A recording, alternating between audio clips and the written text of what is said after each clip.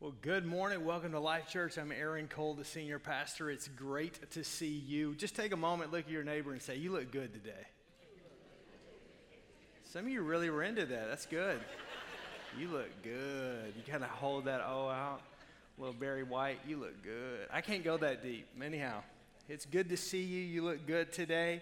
If you have your Bibles, turn with me to Jeremiah 29. I'm going to get there in just a minute, Jeremiah 29. And want to just say again, thank you for your incredible faithfulness to God's house. Thank you for your incredible generosity. Matter of fact, Upward Sports at the Brookfield campus, it's because of your generosity and your giving and what you're doing, we were able to, not only when that became a campus, but we were able to totally redo the gym. It was an old school tile, 12 by 12, like a VCT type of a tile, like you'd had in your elementary school floor, and went in to put a complete floor in there and all that kind of stuff. And there's some cool stuff. There are NBA athletes that actually will rent that gym out to use that with trainers and coaches because gym space is so difficult. And I always tell, I have buddies of mine that are trying to get tickets for me from the Bucks right now. And I'm like, Giannis is in a Bible study with me, but I can't get those. And some of you are wondering, is that really the case? I can't tell you. But anyhow, some things just need to leave right there. But seriously, in all seriousness, it's pretty cool, not just some of the local stuff that we get to do, but that gym being what it is. If you ever get a chance to just drop by, right now Calhoun is kind of ripped up because they're widening it to 4 lanes. But it's pretty amazing. And we really are going to use that. Outreach in Milwaukee in the inner city looks different than outreach in the suburbs. And so outreach in the suburbs is reaching out to kids and families and so forth. You know that. You live your life in all these crazy worlds, and thank God I'm on that empty nest side of it. But I've been there, done that. But to do that, to be able to have that, it's just an outreach opportunity. And that, along with anything else, if you ever know of a kid that wants to be a part of something that we're doing and money is an issue, just let us know.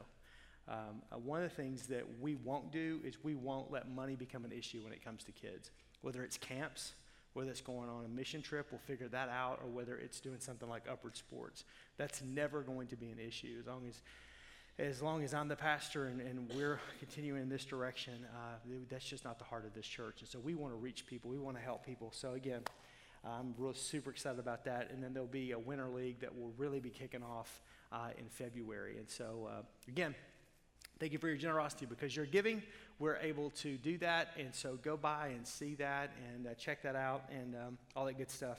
Today I want to do a message at the beginning of this series. I'm going to be a little tethered to my notes because I want to make sure that what I'm saying is that I don't go off script. Not because of time, but because of content. This is not exhaustive, but this is my heart. This is something that God's been processing in me for quite some time. I'm not resigning, so don't think, oh, what's he fixing to do here? It's not anything kind of a deal. Quite to the opposite. I'm kind of in one of those burn the ships, cut the sails, this is it, buckle up, here we go, kind of moments. But and this is not COVID related at all either. I'm not. That didn't affect me in that way. What happened, though, is in the spring of this past year, I came across a couple of studies that actually started populating online, populating in newspapers, and then actually a couple of journals that I subscribe to, which are secular. They're not Christian at all. They're very liberal, quite frankly. And I was just reading, and this data began to pop up. And this became the impetus of what are we doing as a church, big C, and how do we, small c, part of the community of believers worldwide, Life Church, what are we doing? And with me being the senior leader that's responsible unto you and ultimately accountable to the Lord, how are we leading? So I want you to hear my heart today. It's going to be biblical, but I want you to hear my heart. And I want this to marinate, because this really, I think, is where God is leading me. I think this is also where God is leading the church. I have never in 20 years read a message before a board, our elder board, before I preached it, ever. But this was one of those things I wanted to make sure that they knew my heart, and when I preached it before you, they were 100% behind it. And it's because of the content about what you're going to understand as I go through this. And so, again, this past spring in 2021, Gallup released a poll that said that churches and religious attendance in the United States had reached an all-time low since 1938 when Gallup first began taking surveys. Religious and church attendance in the United States, this has nothing to do with the pandemic, is that 47% of Americans attend a religious service once a week. That includes mosques, synagogues, Protestants, Catholics, any religious activity. These aren't all Christian. This is down 23% in the last 20 years. So in essence, in the amount of time I've been senior pastoring as a senior leader, the church in America has decreased by 23%. According to Barna and the Barna Report, which is another statistical data gathering information, nearly half of Christian millennials think that it's quote-unquote wrong to share one's personal beliefs with someone of a different faith in hopes that they will one day share the same faith. In contrast, only 27% of Gen Xers, that'd be my generation, believes that. 19% of boomers, that'd be my parents' generation. 20% of elders, that's at World War II, that great generation, are hesitant to talk about their faith in Jesus with non-Christians. The issue isn't that millennials don't feel equipped to share their faith. 86% of millennials said if someone raises questions about their faith, they know how to respond. But evangelism today has received a bad reputation in American society. This is Great Commission. Jesus told us to do two things. Love the Lord our God with all of our heart, mind, soul, and strength. Serve our neighbor as ourselves. Love our neighbor as ourselves. And to go, as a church of Jesus Christ, to go into all the world and what? Preach and teach the gospel. Making disciples, not of any faith, but of faith in Jesus Christ. There's only one way to get to the Father but through the Son. 86% of millennials that believe in Jesus Christ. This isn't beating up on millennials. This is kind of a pulse of where we are in our world. Think that it's wrong or they feel uncomfortable to share their faith, to actually fulfill the Great Commission. At alarming rates, we face a church, big C, that's embracing, affirming, and ignoring sin. By sin, I mean opposition to God's word, only to fit the contemporary narrative of our world. Even in some pulpits now embracing a secular view of what's called antinomianism, which in essence deems God's word as useful for the Christian walk, but God's word is not foundational. Therefore, you get to pick and choose what you will and won't believe and do what seems right into your own eyes. All of this has alarmed me in a way that I personally have not sensed in my own life in decades. Over the last several months, I've sought counsel from several leaders and elders in my life. I flew to Arizona and spent a day with Pastor Barnett. I have shared my heart in today's message with the Life Church board. Today's message in no means is exhaustive, but it's representative of where I believe God is leading me and where I believe God is leading us. Today, I want you to hear this. I'm not fearful of the world or fearful of the future. I'm not depressed or not wanting to retreat. Instead, I believe that you and I, are here in this time for this purpose and for this reason. Now, time, according to Scripture, is divided into two words, chronos and kairos. Chronos time is time like, hey, it's 9:35. Kairos time is a moment or a season. Today's chronos time, we are in a kairos moment. The contest for moral righteousness in our world and in America is at stake. In the public square, there's a call for moral clarity. This isn't new. We see this in the Old Testament. Prophets like Jeremiah, leaders like Nehemiah, leaders like Joseph and Daniel, all of which rose up in opposition in a very pagan and sinful world, in a world that was post-Christian, anti-Jehovah, anti-God, anti-Christ. So if you have your Bibles, Jeremiah chapter 29, the Bible speaks to this and how this affects us. Jeremiah chapter 29, verse number 4, it says, "Thus says the Lord of hosts and the God of Israel to all the exiles of whom I have sent into exile from Jerusalem to Babylon." So Israel is leaving exile into Babylon, which was the most pagan culture of the day. "Build houses and live in them. Plant gardens and eat their produce. Take wives and have sons and daughters. Take wives for your sons and give your daughters in marriage that they may bear sons and daughters and multiply there. Do not decrease." In this pagan world, do not pull back, do not let up, do not shut up, do not shrink, do not decrease. Look at verse 7. This is the operative key verse in this passage. But seek the welfare of the city, for where I sent you into exile, and pray that the Lord on its behalf and for its welfare you will find your own welfare. For thus says the Lord of hosts, the God of Israel. Do not let your prophets and your diviners who are among you deceive you. Do not listen to the dreams that they dream, for it is a lie, and they are prophesying to you in my name. Again, false prophets, preachers, ministers that are preaching to itching ears in essence. I did not descend them, declares the Lord. Look at verse 10. For thus the Lord says, when 70 years are completed for Babylon, I will visit you. I will fulfill to you my promise and bring you back from this place. For I know the plans that I have for you, declares the Lord, for your welfare and not for evil, to give you a future and a hope. And then you will call upon me and come and pray to me, and I will hear you. You will seek me and find me. When you seek me with all of your hearts, I will be found by you, declares the Lord. And I will restore your fortunes and gather from you all the nations and all the places where I have driven you, declares the Lord. And I will bring you back to the place from which I sent you into exile. Now, I understand this is Old Testament. This is a prophecy that Jeremiah gives to the nation of Israel. I also understand when I go to the New Testament, the new covenant of the Old Covenant, the Old Testament, the book of Galatians says that you and I, as Gentiles, as followers of Jesus Christ, have been grafted into the vine. Therefore, every promise in the book is ours. I understand this is historically speaking specifically to the nation of Israel. I get that. But in principle, it's also speaking to you and I that wherever we go, if we'll keep our eyes upon the Lord, if we'll keep our hearts upon the Lord, if we won't listen to people who are false prophets in essence, people that deviate from God's word, if we'll keep our eyes on the Lord and we'll do what he tells us to do, he will in turn, when we seek him, we will find him. He will not leave us. He will not forsake us. He will produce the promises of his word in our life. That's the contextual, contemporary, applied significance to this passage in Jeremiah.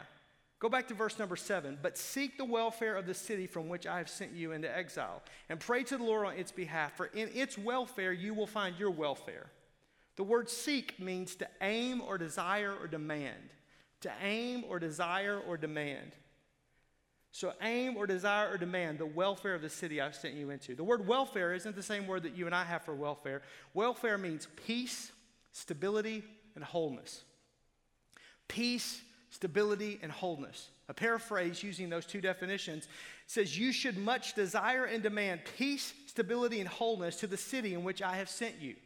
Therefore, your welfare, your peace as a citizen, your stability, your wholeness is directly connected to the city or nation in which you are living in. Not your eternity. We're not talking about the sweet by and by. We're talking about the here and the now. Your ability to be free is directly connected to the city and the nation in which you reside, according to this passage. Now, somebody may go, well, I don't know, I think you're kind of overstating this, and we're going to kind of blow into kind of a God bless America moment, right? America, amen? No A, just America, right? And to that I would say, let me just stop for just a moment. Let you go with me to communist, suppressed, socialist governments around the world, and you talk to the Christians that live there. And you ask them if their relationship with Jesus Christ, their ability to live out this book isn't impeded or isn't protected or promoted or impaired by where they live in the nation in which they live in. Go with me to Cuba. I've been to Cuba numerous times. I've been on my first time into Cuba. I was brought in and I was interrogated and I did not know if they were going to let me into the country. Why? Because the number of Bibles that I had on me.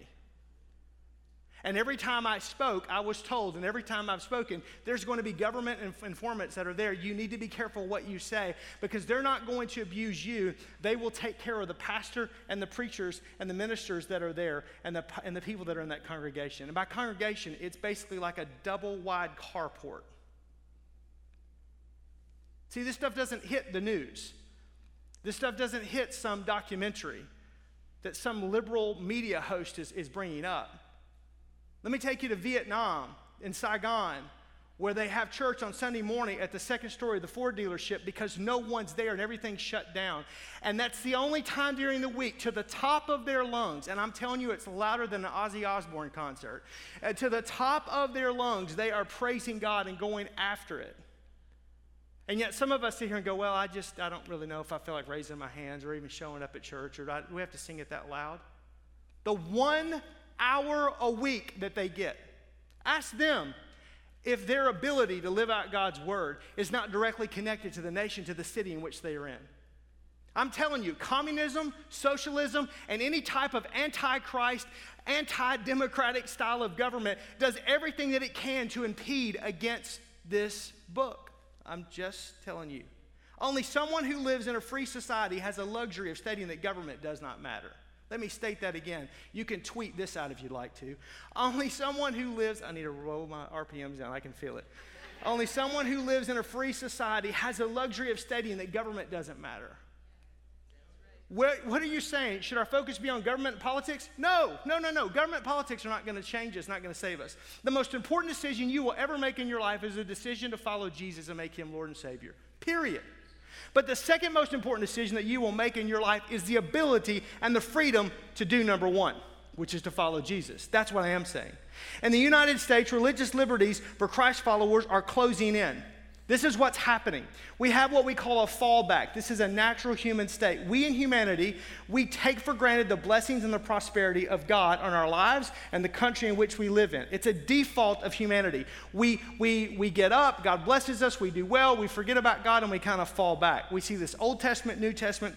I believe we're in a season, a kairos moment, where we have become lax and fallen back, and it's time for us to awaken and to arise. Why do I speak to you, the church, and not to legislature or government? And trust me, I've thought about running for office more times than you can count. I thought about leaving to get my Juris Doctorate and going, I will do something about this. I am sick and tired because, again, I believe in God's word, and I believe in his church, and I believe the most important thing that we can do is a relationship with Jesus Christ. But I'm speaking to you and not legislature and government today, because you, the church, are the last great firewall of this great nation.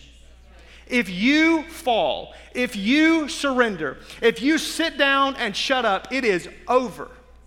I believe it's time for the bride of Christ, of the church of Jesus Christ, to rise up again. I believe this arising and this awakening due to moral decay and unrest in our country is not new. There have been 4 great awakenings in this country in our history. About every 70 years, there's a great awakening. Now, if you notice in the passage of Jeremiah, God says, in 70 years, I will come and I will bring you back. There's a significance. There's a rhythm to that. It's not just by accident. I don't have time to get into theological weeds on all of that. But in our own country's history, that's exactly what we've experienced. Every 70 years, there's a national societal crisis or shift followed by a spiritual response. Therefore, the church is brought into the conversation. These awakenings are more than religious revivals. It's a firewall, the backstop against America crumbling. Let me explain this. The first great awakening, the national societal crisis and shift, was a freedom from tyranny from England. The spiritual response was in the 1740s and the 1760s. Preachers like George Whitefield, Jonathan Edwards, and John Wesley, they preached a message of freedom through Jesus Christ and not through a king. Literacy rates increased for the very first time in history because of salvation and Bible reading. This led to the founding of this country to have freedom. The result, 1776, the Declaration of Independence, the United States formed by Christians, not by deists or atheists, contrary to popular opinion. Half of the signers of the Declaration of Independence studied divinity in college. All but three were Bible-believing, church-attending, Sunday go-to-church Christians. God is mentioned 4 times in the Declaration. The fact that God is the most important and not the king is a uniquely American ideal that had never seen its face since that time. Amen. America is a moral good for the world. That happened in the first Great Awakening. Hold on, baby. We're going to the second one. In the 1920s, our country was marked now by drunken, self-indulgent debauchery. We fall back. We do good. God blesses. We get lax. We fall back. Again, it's the Old Testament. God blesses Israel, they do good, and they reject God, repeat. It's this process of humanity. But God raised up men like Charles Finney, which led to the confrontation of the ills of society, of the sin of slavery, resulting in the Civil War, which leads us to the third Great Awakening in the 1890s. There's this new world view of freedom of all men and women, of black and of white, which ushered in a deepening desire to know and experience God. It raised up evangelists like D.L. Moody from Chicago and William J. Seymour. This resulted in the Azusa Street Revival in Los Angeles, California in 1901, which was led by a black evangelist, William J. Seymour. Azusa Street ushered in the largest evangelism effort in human history, and it resulted in world missions as we know it today. Fourth Great Awakening, the 50s and the 60s, communism was beginning to sweep our world and trying to sweep this country, and God yet rose up another individual in his church, Billy Graham. Give your life to God, he said. Don't give your life to utopian socialism. He framed the Cold War as a moral conflict between evil versus good, godless communism versus God-fearing America. He said, and I quote, I believe the battle is between communism and Christianity. Quote, I believe the only way that we're going to win the battle for America is for America to turn back to God and back to Christ and back to the Bible. At this hour, we need revival. And we beat communism without ever firing a shot. Ronald Reagan made it a theological debate when he said, quote, America is going to win because America understands that God is in charge and Joseph Stalin is not. Every single time our nation has faced a fallback crisis, every time God has used the church, his church, to step up and to lead the way. It's been 70 years since the last Great Awakening. And the last 70 years, the church has grown by budgets and baptisms and buildings, but the public square is in decay. And some will say this doesn't matter because we're like every other nation. Some will say it's not our role as the church. Some will say we're only to be about the gospel. But the problem is, if America falls, it will be a dark day for the gospel around the world. I'm telling you, if you look statistically at the data, just the raw data, the amount of money that is given by America, not just for humanitarian efforts, but for gospel compassion efforts and for the sending of missionaries and planting of churches and raising up the gospel message around the world, we are in the 90th percentile of all the money that's sent for world evangelization and missions. Do you realize that?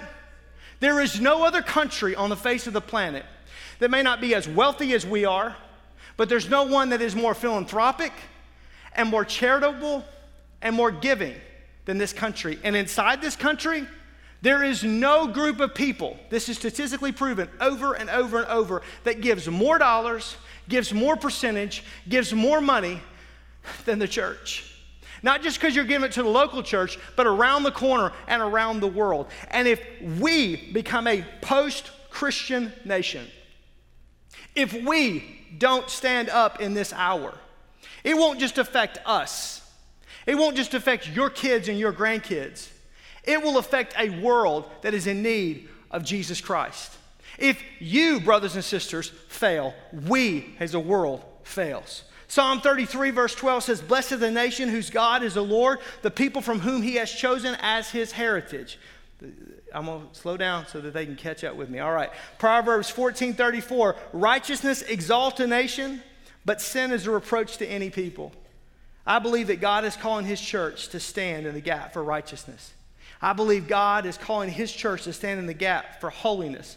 I believe God is calling his church to stand in the gap for purity. I believe God is calling his church in this nation to stand in the gap for moral clarity. On the basis of God's word, not in the judgment of mankind, but to speak truth and grace. But brothers and sisters, there cannot be grace unless there is truth. It doesn't exist. Grace is not needed if there is no truth. But grace is needed when there is truth. The truth is that you and I are sinners in need of a Savior, but the grace is that God loved us so much that he gave his one and only Son, Jesus Christ, that if we just believe in him, we will be saved. We speak truth, so we've got to go to the public square and to live and proclaim the gospel. So what does this mean for us? This is what it means. It means that this begins with us in here, not out there. I want you to hear me. The change that I'm talking about is not something out there. It's something in here. It's not them against us or us against them. We don't wrestle, the Bible says, Ephesians chapter 6, against flesh and blood.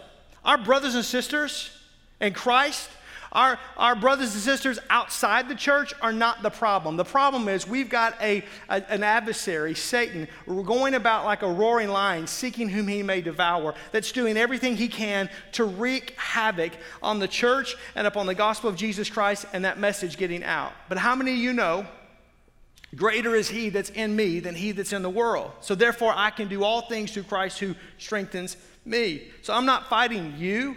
I'm not fighting an agenda out there. I'm not fighting an initiative out there. I'm not fighting Wall Street. I'm not fighting the Capitol. I'm not fighting the State House or the White House. My fight is not there. My fight, first of all, begins with me. Begins with me. Because the problem is that we've become lax. We've become passé. We've kind of just let things go. We kind of go and do what we want to do, when we want to do it, and how we want to do it.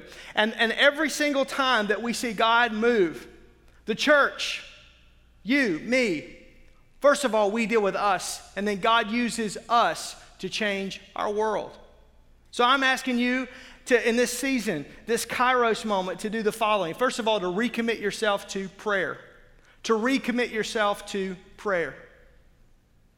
How passionately are you praying for our country? How passionate are you praying for lost people that you may work with, or that you live around, or how passionate are you praying when you see that somebody was just shot and killed last night within a handful of blocks of the Milwaukee campus? How passionate are you praying? I can't change that, and I can't, but prayer changes things.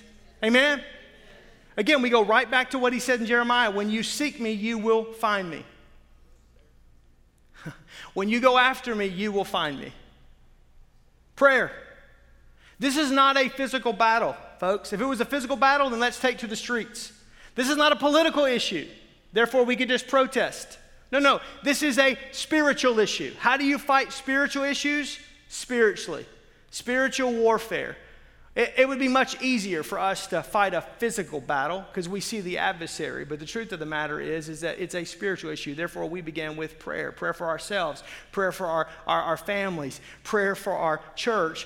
Prayer for the church, prayer for what God wants to do, prayer for our nation, prayer for our cities, prayer for our counties, prayer for our state. We began to pray intently and intensely. It's called intercession, where we pray until we cannot pray anymore. We pray until our voice goes hoarse. We pray until one of those great men, John Wesley, if you go to where he lives and resided in England, I've been there at the church, and the small room in which he lived in, there are hollowed out places in the floor where his knees were on that wood floor for so many hours, travailing and praying in prayer. That's what changes the world. That's what changes the world. But that's hard work. And if that was easy to do, everybody would do it. But the problem is, we like to say we'll pray, but do we really pray? Because prayer changes us first. You cannot get alone with the Lord and it not change you. It changes us first. Then it begins to change our family. Then it begins to change our city. Then it begins to change our state. Then it begins to change our nation. Then it changes our world. If my people who are called by my name will humble themselves and pray and turn from their wicked ways, then will I hear from heaven and heal their land. This is a spiritual issue. Second thing is to recommit to God's word. Recommit to God's word. Look, this word, this Bible is under attack like never before. I feel so old school. I'm telling you, I told somebody the other day, I'm going to get a double knit polyester suit and start holding crusades, man. I feel like I'm my grandfather. Like I should wear some wingtips and a big wide tie, But I've never seen it where even churches are going soft on what this Bible says. Again, I don't get editorial privilege. You don't get editorial privilege. We don't. And are there parts of it that I don't like? Yes. There's parts of it that can completely convict me. There are parts of it that completely, utterly, I have to stay on my face before God because I'm a human just like you. And all of us have issues. All of us have sin, depravity. All of us have things. But we got to go back. I'm sorry. This is the standard. This is what I'm trying to hide this word in my heart that I might not sin against God. It's not just a good book. It is God's word. It is infallible. It is inspired. It is inerrant. It's infallible, which means it cannot fail. When we read that God will do, God will do. When we read that God says he will do this, then he will do that. Every single time without fail, regardless of my experience, I go right back to this book, right back to this word, right back to trusting this. It's inspired, which means these are God's word, that God inspired men to write these words. And some people go, well, and again, I can get into theological weeds on you and all, but at the end of the day, the bottom line is that we believe that God inspired men to write his words. And listen, if God can produce a virgin birth, I don't have any problem understanding the inspiration of Scripture. A virgin birth is much more hard to understand and to explain, and probably, quite frankly, if it happened today, to believe, then God has the ability to do this. If God can create the heavens and the earth, he can inspire this book. And it's inerrant, which means it has no error. I understand there are translations and transliterations and Gutenberg's translation, and all this. I get all of that. But the essence of this, I still too believe that if God can do what we all believe he can do through the virgin birth of Jesus Christ, and Jesus can live a sinless life and he can die on the cross for our sins, I think God has the ability to make sure that this book stands true without error through time. You may go, that's simple? Yeah, it is. Because again, you and I are finite human beings that can't completely understand an infinite God. Are you reading this book? That's what's going to change you. That's the reason why we promote SOAP. Why we promote Bible reading and prayer is not to keep you in church. It's to keep you saved. Can I just help you with this? I'm going to heaven. I want you to be there. I'm not doing this because I have no other choices in my life to do. I'm doing this because it's what God called me to do.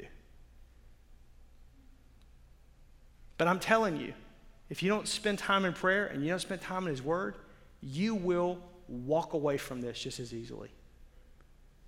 You won't be able to teach and train your kids and your grandkids. How do you know this? People go, man, you spout out scripture. I mean, did they teach you that at Bible college? No, I learned that growing up in a Christian home. I saw my dad read the Bible over. He had this brown, still has it, this brown Thompson Chain Reference Bible that Glenn Davis gave to him, his Sunday school teacher. Third thing is the fellowship of the church. Recommit ourselves to the fellowship of the church. Now, if you watch this message online, I will say all of this. Online is a great substitute. Is a great complement, but it's not a substitute for coming together.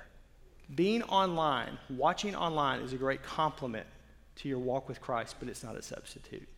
There are people that are unable to come to Life Church because they are bedridden or they are confounded by they're limited to their home or whatever.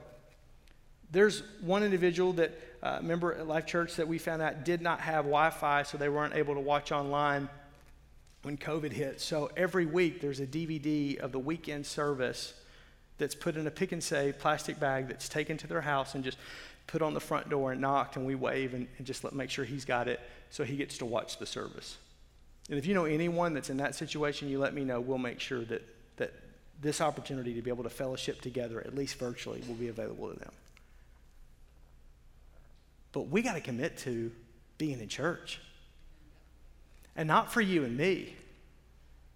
But if we don't do this, what kind of church are our kids going to have? What kind of church is your grandkids going to have? Well, I don't need, I got it. You got it all worked out and all figured out. You're going to heaven. But what about your kids? When they get raised up and they start having marital problems, where's it going to be to go? What about your grandkids? See, the problem is again, I'm all for technology, and I'm all for leveraging technology, and I'm all for online. I have no problem with that. We've been doing online services way before COVID ever began, like a decade before. But the truth of the matter is it's a supplement. It's not a substitute. And when we make online a substitute, and I said this in the online message, you need to get your butt back in church. I don't know how else clear to say it. I can probably make it more clear than that, but I would loosen people on it. We need each other. I need you, you need me. And I don't need you because I'm the pastor and when more people are showing up and they're giving more money and he's making more money. No. It has nothing to do with that. It has to do with we need to be a strong church. We need to be not just a smaller, lowercase c, but large case c. We need to be in every community, in every place, in every location. It's about committing ourselves to the fellowship of the church and of one another. We need each other. And in this hour, we don't need to let that tear us apart or disintegrate us. Instead, we need to come together. We need to be together. We need to be meeting together as much as we possibly can. And I'm not saying don't go on vacation. I'm not saying don't go to the lake. I'm not saying don't go to the beach. I'm not saying any of that stuff. But you know what I'm saying. The times you go, I just don't feel like it. I have those days and I'm preaching. I get it. It's just busy. I get it. Kids are going everywhere. I get it. I got to work. I get it. But at some point, you got to make this a priority. And what I'm saying is if we want to see God do something in our world, in our nation, and we want to see a change, and we're concerned about it, don't just go to the polls. Don't just stand up and put a sign in your yard. Show up at church. Be involved. Be connected, and be committed. Let me go beyond that. Right now, we need people that will not just come to church, but that will volunteer. I told Lisa Barney, who's sitting right here on the second row, didn't mean to point you out right there, but there you are. And I told her at a staff meeting this week, because she oversees early childhood for Life Kids. If you don't have enough workers in August, I will literally go and do my entire sermon I will serve in the nursery because again, I think some of this is babysitting, because I really do believe this, like I'm babysitting you, because where we know statistically where kids raise up in their faith, that begins in early childhood and elementary and middle school and high school. That's the most formative years of their life. If we get them connected to Jesus and in love with Jesus and reiterate the values that you're teaching them at home at those ages, when they're old, they'll not depart from it. That's what the Bible says. So the most important place in this building is not in this room. It's right over here in early childhood, then over there in elementary, and then a youth on Wednesday nights or Monday nights or whatever night that your campus meets. That's what the most important is. So I told Lisa, I'll do that, and you can hold me to it. I have threatened to do that for 20 years, and I promise, and some of you will be like, oh, pastor's in there. I'll change poopy diapers. I'll do it all. And that won't be right. Somebody will have to correct it when I get done with it. But I had no sense of smell, folks. I was born that way. So Pasadena or Calcutta, it all smells the same to me. Okay. Last thing, and I got to land this plane. I'm way over time. Sorry, Ryan. The fourth thing we've got to recommit ourselves to is to love our world. To love our world. And this is what I mean by this.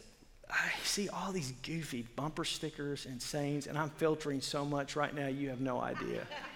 Love is love, and can't we all get along? And oh, dear Lord. Yeah, let me help you. There's two types of churches right now in the United States. Basically. So you go back to the message, the parable that Jesus teach about the sheep, the 99 and the one. That the shepherd would leave the 99 and go to the one. So you have churches that are all about the 99. They're all about they don't even worry about the one. They're just all about the 99. And they're a mile deep, but they're about an inch wide. I mean, they're really deep and really great and but they have no influence or effect because they don't ever go into the world. They're it's a holy huddle, kind of a kumbaya deal. That's not what God called us to be. Then you have churches that are all about the one.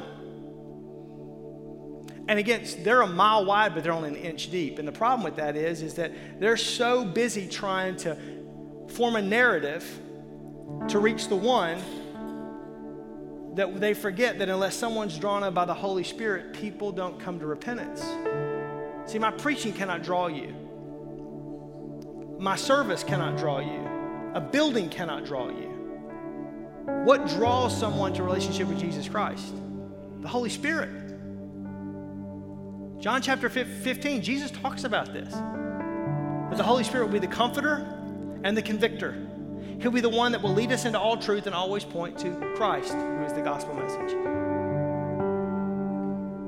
And you got churches that are doing, I say we'll do anything short of sin to win somebody to Jesus, and I still believe that. But you got churches that will cross the line of sin. They will degrade Scripture. They will pull back on, well, maybe this isn't wrong, and maybe this isn't right, and maybe this, no,